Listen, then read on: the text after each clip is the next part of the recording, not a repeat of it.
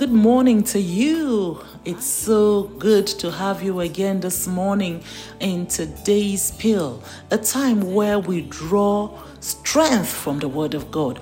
My name is Lois Owecho Ame, and today's scripture reading is taken from Jeremiah chapter 15 and verse 16. It says, "Thy words were found, and I did eat them, and thy word was unto me joy and rejoicing of mine heart. For I am called by thy name, O Lord God of hosts." Amen. Beloved of the Lord, the Word of God is food. It provides spiritual and physical energy. It causes nourishment and health. The Word of God is life itself. It is a sure source of true joy and peace.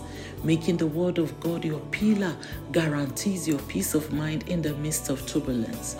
Please don't let anything take you away from God's Word in this season. Let us pray. Lord, thank you for the blessing of your Word. Help me to find the treasures hidden therein. In Jesus' name, amen. Remember that the Word of God is food. Stay and eat of the Word, and your life will not remain the same. Have a blessed day.